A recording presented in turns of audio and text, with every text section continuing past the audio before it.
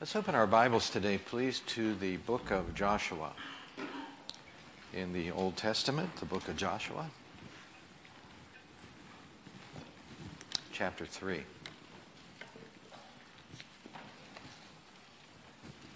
I'd like to talk to you today about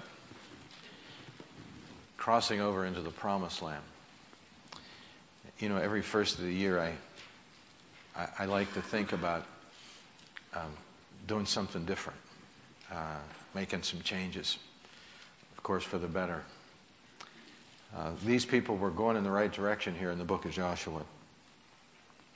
Chapter 3, they had already historically left Egypt, and now they were ready to cross over. Remember, I told you before that Egypt was a picture, a type of the world. God doesn't want us to live there. He wants us to be saved from there. And they were saved from there.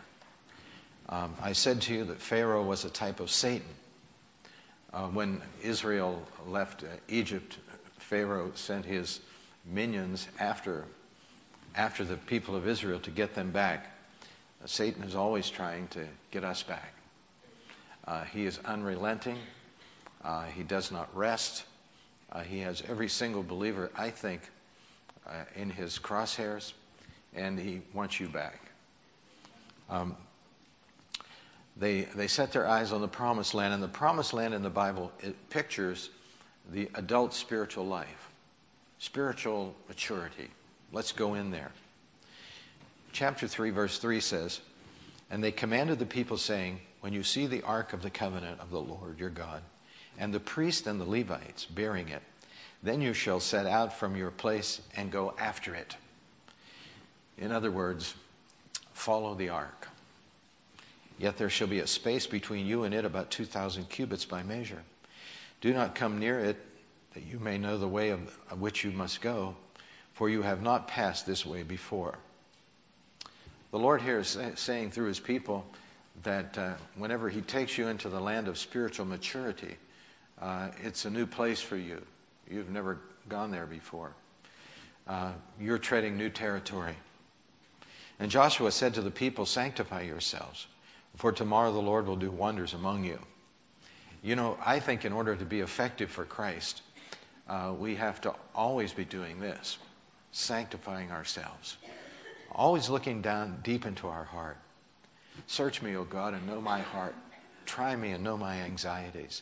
See if there is any wicked way in me, and then lead me in the way everlasting." If you keep yourself pure, you will be a utensil that God can use for his purpose. You'll be clean and ready for the Master to use you for every good work. Sanctify yourselves, he said. God's going to use a sanctified people. Then Joshua spoke to the priests, saying, "Take up the ark of the covenant and cross over before the people."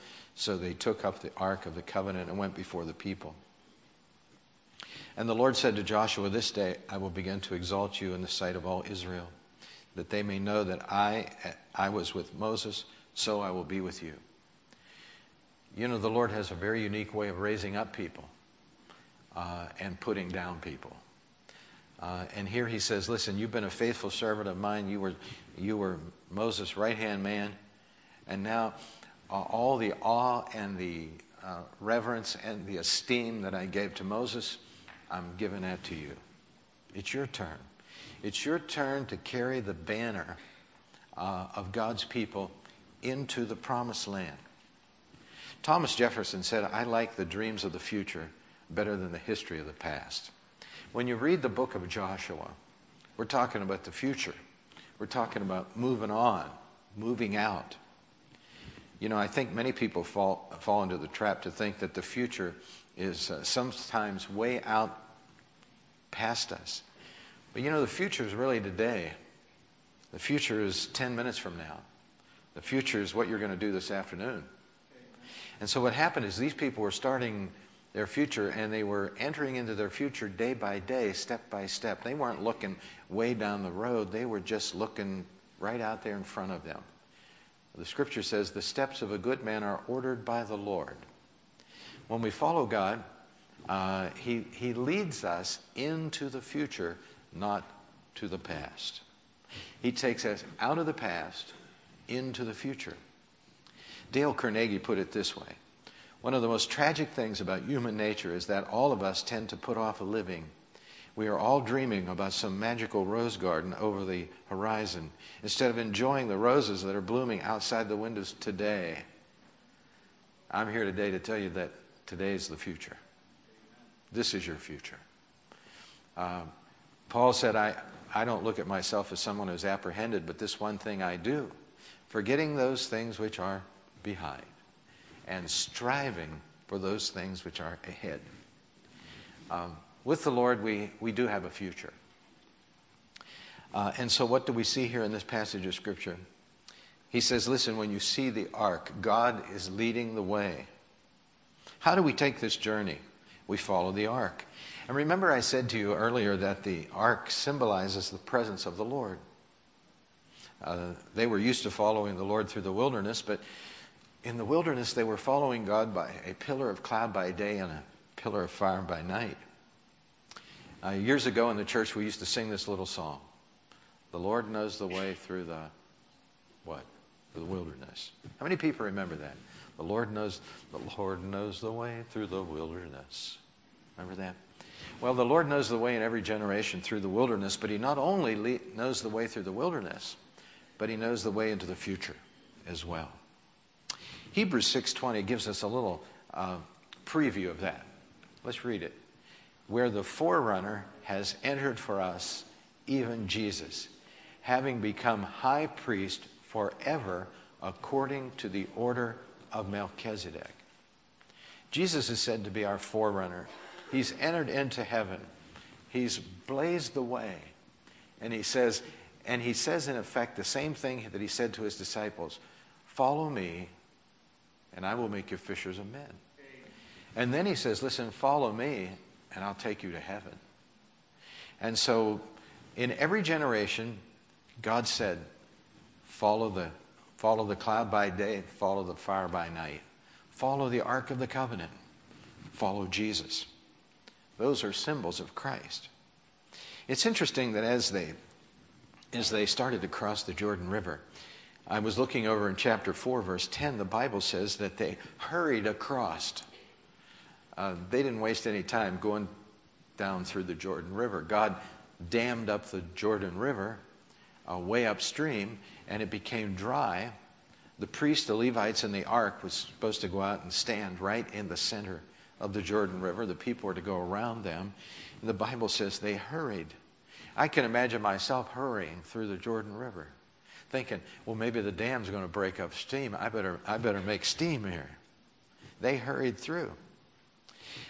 The priests, the Levites, the ark symbolizes the presence of God. And they held the flood of death at bay. And you know, as we go through this story together, there are parallels we're looking for, correlations to New Testament truths. That's a picture of Christ's provision for you and me today. The cross today stands between you and God's wrath. God's wrath and man's destruction. We live in the age of grace, and boy, I'll tell you, we better be thankful for it. God is extending His hand in mercy today in an unparalleled way. The flood of death that has been held at bay is eternal death. And the cross is our safety net. It really is. You know, for centuries, the lake of God's wrath has been filling up. And one day it's going to spill over. It really is in this world. But right now, God's holding it back for various reasons. Romans 11:25 is an interesting passage. Let's read it. I want you to understand this mystery, dear brothers and sisters, so that you will not feel proud or start bragging. Some of the Jews have hard hearts, but this will last only until the complete number of Gentiles comes to Christ. Boy, there's a lot in that verse. Paul's writing to the Romans, the Gentile Christians in Rome. He calls them brothers and sisters, and he said, listen, don't start bragging about who you are and what you do and your big relationship you have right now with spiritual things, because the Jews did that before. They became very proud, and the Bible says pride goes before what? a fall. That's exactly what happened to the nation of Israel. They became very proud, and all of a sudden, that was the end. Pride's the end. He says right now, some of the Jews have hard hearts, but this will last only until the complete number of the Gentiles come in.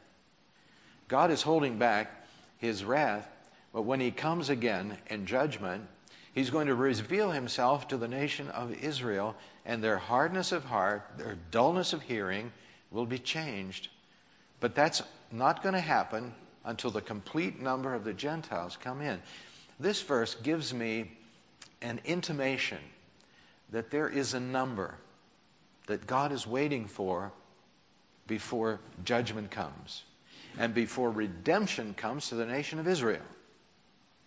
And when I think about this, I think of the guy outside the little event somewhere with his little counter. You know, have you ever gone to one of these things and the guy's standing out there right at the entrance, and click, click, click, click, click, click, click, click. Well, somehow, maybe according to this verse, God's counting numbers. And he's counting Gentiles, you and me, people coming to Christ. And when that last click comes, then judgment comes. Then with judgment comes redemption to the nation of Israel. The Bible says when Christ comes back again, every eye will see him. Those who crucified him will see him. And they will mourn for him. In the Old Testament, the Bible says, my spirit will not always strive with man. You and I are living today in a wonderful day in which to live. We really are. But one of these days, the Lamb of God is going to turn into the Lion of the tribe of Judah and come again. Well, in chapter 3, verse 17, the Bible says all the people who followed the ark crossed over. The river divided people from the promised land. And I want to ask you this question this morning. What divides you from the promised land? What divides you from spiritual maturity? You know, I think that in every church there are people who come for many years and they just look over into the promised land. They don't go over, they look over. Because there's a barrier for them over which they are unable to take the step of faith. What's dividing you from the promised land? Moving on in your Christian experience. There's something. The Jordan River divided them, but they had enough faith to trust the Lord to take them through. And so I want to encourage you, whatever's hindering you today from going into the promised land, I want you to put your eyes on the ark and follow the ark. Follow Jesus into the promised land. Don't stand there wistfully looking across and saying, hey, you know, the promised land is really over there, but I've never gone. Now, I'm out of Egypt. I'm kind of in no man's land out here between Egypt and the promised land, but I've never gone in. You know, that to me would be a real tragedy in life if you let that happen to you, if you don't go in. Well, whenever they were going into the land, the Lord said, listen, I want this crossing to be remembered. I want you to remember it. And so he started talking to them about memorials. Look over to chapter 4 with me, please, verse 6. That this may be a sign among you when your children ask in time to come, saying, what do these stones mean? You know the story, if you've read the story. God told the children of Israel to make several memorials of this crossing. You know, a memorial tells of another time and another place. And he says, one of these days, I want you to build this memorial because I know your children are going to come after you, and I want them to know the story. You hear a lot of on television right now, the reason why America is in so much trouble is because the people in America don't know the story of America. They've forgotten the story. They've forgotten where we came from. They forgot who brought us here, the Lord. And so the Lord says, listen, this story it's just not redemption for you, but it's also redemption for your kids. You have to remember the story. You have to tell the story. And so let's set up these memorials. One we're going to set up at Gilgal, which is on the eastern the western side of the Jordan, and one is right in the middle of the Jordan River. There's two of them. Set up this memorial. You know, memorials are kind of good because they tell us where we came from. You know that? And memorials can be different things. They really can. A few years ago, I was up here at the church one day, and one of our young kids that grew up in the church came back with his wife and kids. And he said, I just want to come back to the church. He said, I live in Florida now. He said, I want to take my kids downstairs where I went to Sunday school. He said, I want to show them this building. In some way, this was like a little remembrance. He was taking his kids a trip back into time. That's what a memorial is. It's a trip back into time. You know, I always tell you about my little memorial over there next to Langley High School, that little church. That's a memorial to me. You drive by it and you say, boy, that doesn't look like much. I'll tell you what, it's much to me. It's my memorial. It's a place that takes me back into time. I remember years ago I was at a pastor's fellowship meeting. I think it was Mercer, Pennsylvania.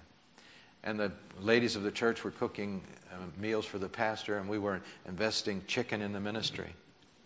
And we were having a great time, and I started to talk to this lady, and she said, oh, I used to live in Indianapolis. And I immediately said, are you aware of this particular church? Because it was a well-known, large church. Oh, she said, I used to go to that church. I said, you did? And I thought, well, boy, this is really a come down. Here's this little church in the corner up there in Mercer, Pennsylvania. She says, you know, but I really love this church. She said, when I went to that church, my husband would never go to church with me. But when we came to this church, my husband came to church and accepted Jesus as a Savior. And she was so excited because that was her little memorial right there. Memorials come in different sizes. They really do. And so the Lord said, listen, I want you to build a memorial. And the first one I want you to build, I want you to put it at Gilgal. And that speaks of God's faithfulness to keep his promise. Genesis 15:18. I have to review that with you today. Let's read it.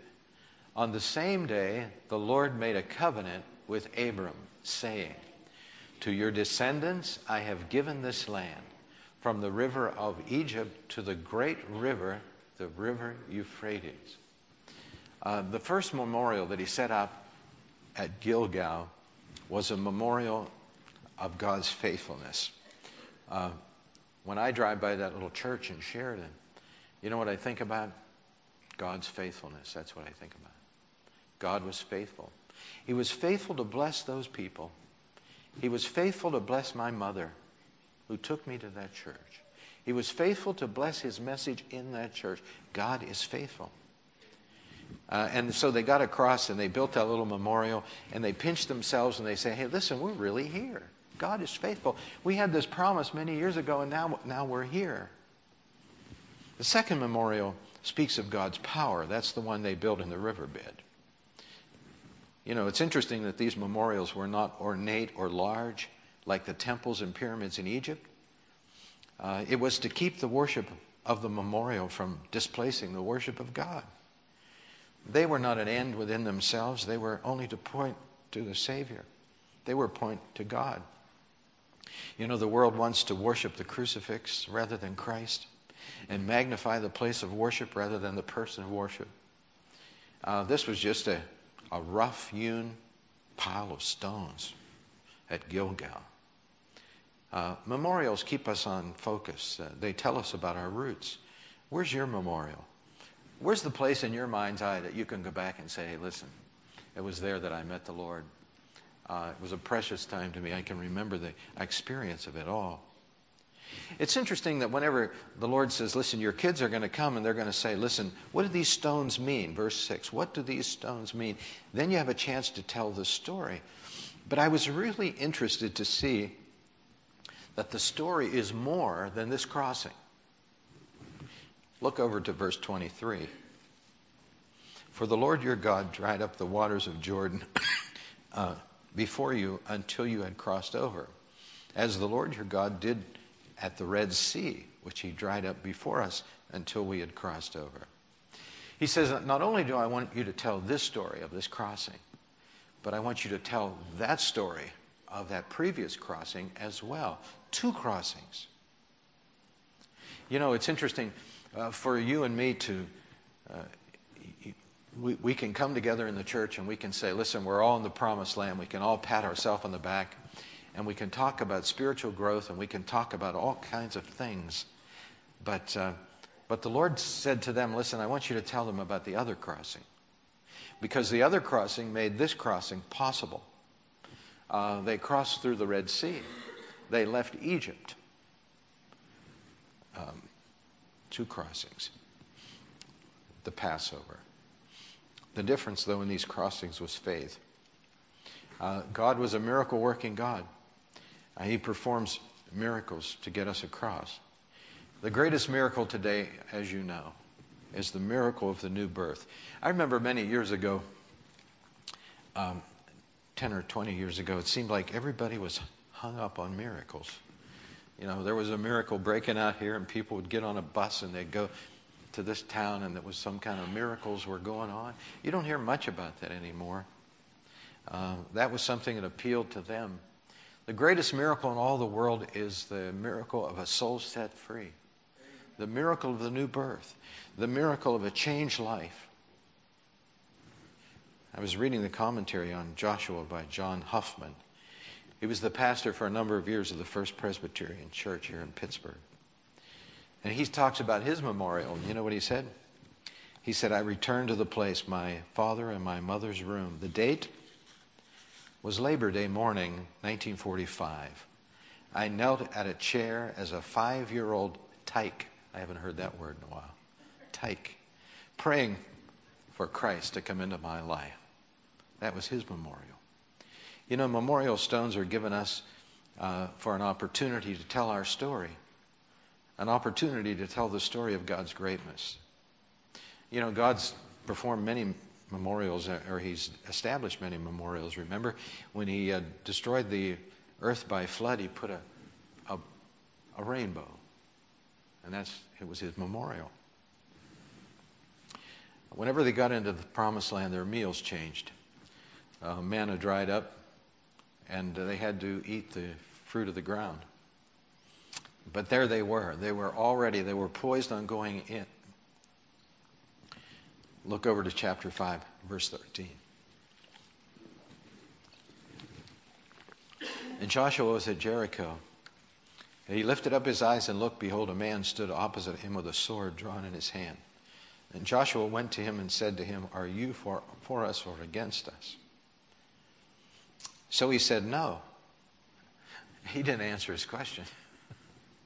He said, but as the commander of the army of the Lord, I have now come. And Joshua fell on his face to the earth and worshiped and said to him, what does my Lord say to this servant? Then the commander of the Lord's army said to Joshua, take your sandals off your feet, for the place where you stand is holy. And Joshua did that. You know, every leader needs a leader. And everyone is a leader. Joshua was coming against the greatest challenge of his life, Jericho. These big high walls, this fortified city. And he was probably very apprehensive, and the Lord appeared to him. And he came to instruct Joshua in the plan to capture Jericho. But he also came to conquer Israel. Before Israel could conquer anything else in the promised land, they had to be conquered by God. Joshua's total submission shows here that he was conquered by God. This was encouraging. He falls down and he worships the commander-in-chief. No, the issue wasn't whether God was on Joshua's side. The issue was whether Joshua was on God's side. The Lord is our commander-in-chief. And you're sitting here in this church today and you're saying, well, where are you going? Well, you know, there are big obstacles right out there in front of you. They're all over the place. And you're standing there looking at them and you're waiting for something to happen. You're calling God to come and be a part of your plan. And God wants to know if you're a part of his plan. You're not out there fighting this battle alone. He's the commander-in-chief and he's leading the way. And all we have to do is what? Follow. The Lord knows the way through the wilderness, and all we have to do is follow. Let's bow our heads in prayer. With our heads bowed and our eyes closed today, I'd like to ask those men who are serving communion to come forward now, please.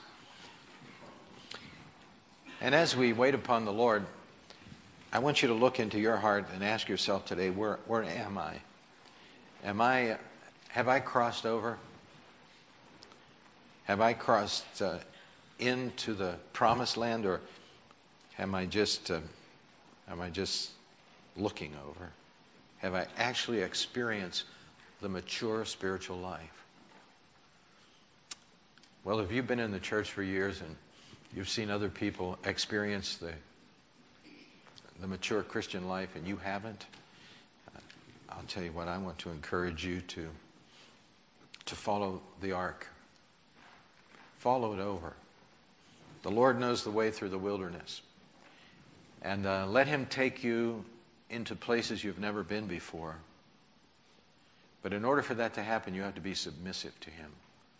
You can't be doing your own thing and asking God to be a part of your plan. You have to get on His page.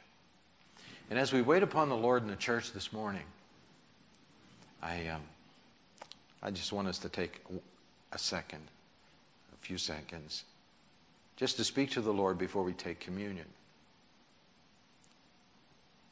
Communion is a memorial. God said, listen, when you do this, you're remembering my death upon the cross for your sins. Dear Lord, we thank you for this memorial that we are about to take right now. I pray that you will, Lord, draw us into the meaning and to the joy of what you did for us on Good Friday. In Jesus' name we pray. Amen.